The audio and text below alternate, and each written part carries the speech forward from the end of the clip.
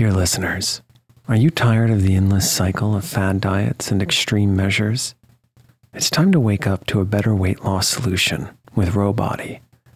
As someone who's been through the ups and downs of weight loss, I know firsthand the challenge of trying to find what will stick.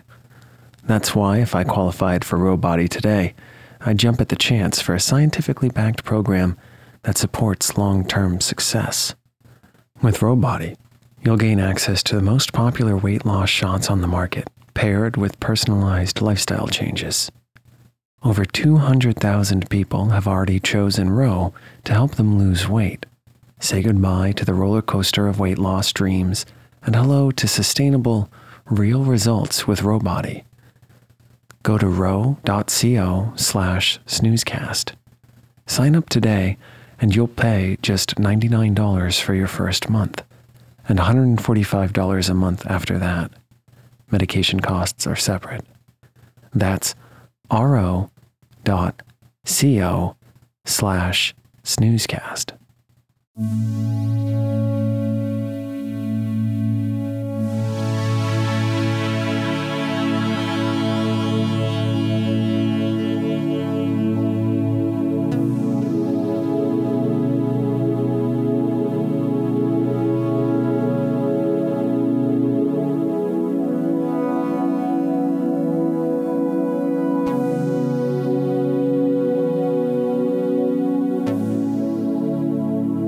Welcome to Snoozecast, the podcast designed to help you fall asleep.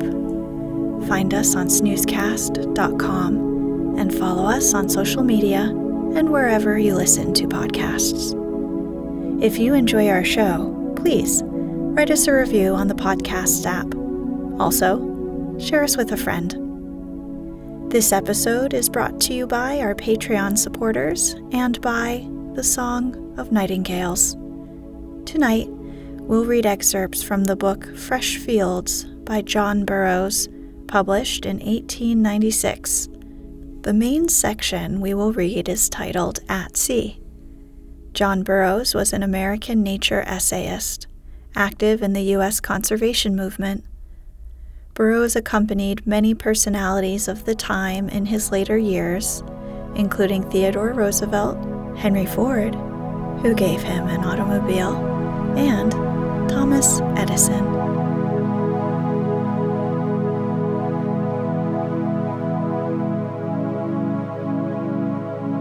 Let's get cozy. Close your eyes. Relax your body into the softness of your bed. Now, take a few deep breaths. At sea, one does not seem really to have got out of doors till he goes to sea. On the land, he is shut in by the hills or the forests, or more or less housed by the sharp lines of his horizon. But at sea, he finds the roof taken off, the walls taken down. He is no longer in the hollow of the earth's hand, but upon its naked back, with nothing between him and the immensities. He is in the great cosmic out of doors, as much so as if voyaging to the moon or to Mars. An astronomic solitude and vacuity surround him. His only guides and landmarks are stellar. The earth has disappeared. The horizon has gone. He has only the sky and its orbs left. This cold, blue-black liquid through which the ship plows is not water, but some denser form of the cosmic ether. He can now see the curve of the sphere which the hills hid from him. He can study astronomy under improved conditions. If he was being borne through the interplanetary spaces on an immense shield, his impressions would not perhaps be much different. He would find the same vacuity, the same blank or negative space, the same empty, indefinite, oppressive out of doors. For it must be admitted that a voyage at sea is more impressive to the imagination than to the actual sense. The world is left behind. All standards of size, of magnitude, of distance are vanished. There is no size, no form, no perspective.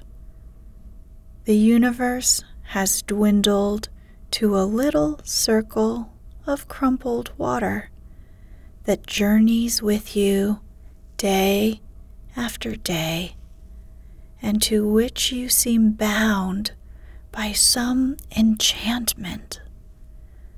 The sky becomes a shallow, close-fitting dome, or else a pall of cloud that seems ready to descend upon you.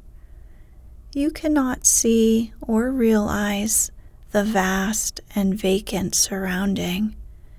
There is nothing to define it or set it off. 3,000 miles of ocean space are less impressive than 3 miles bounded by rugged mountain walls. Indeed, the grandeur of form, of magnitude, of distance, of proportion are only upon shore. A voyage across the Atlantic is an 8 or 9 day sail through vacancy. There is no sensible progress. You pass no fixed points. Is it the steamer that is moving, or is it the sea? Or is it all a dance and illusion of the troubled brain?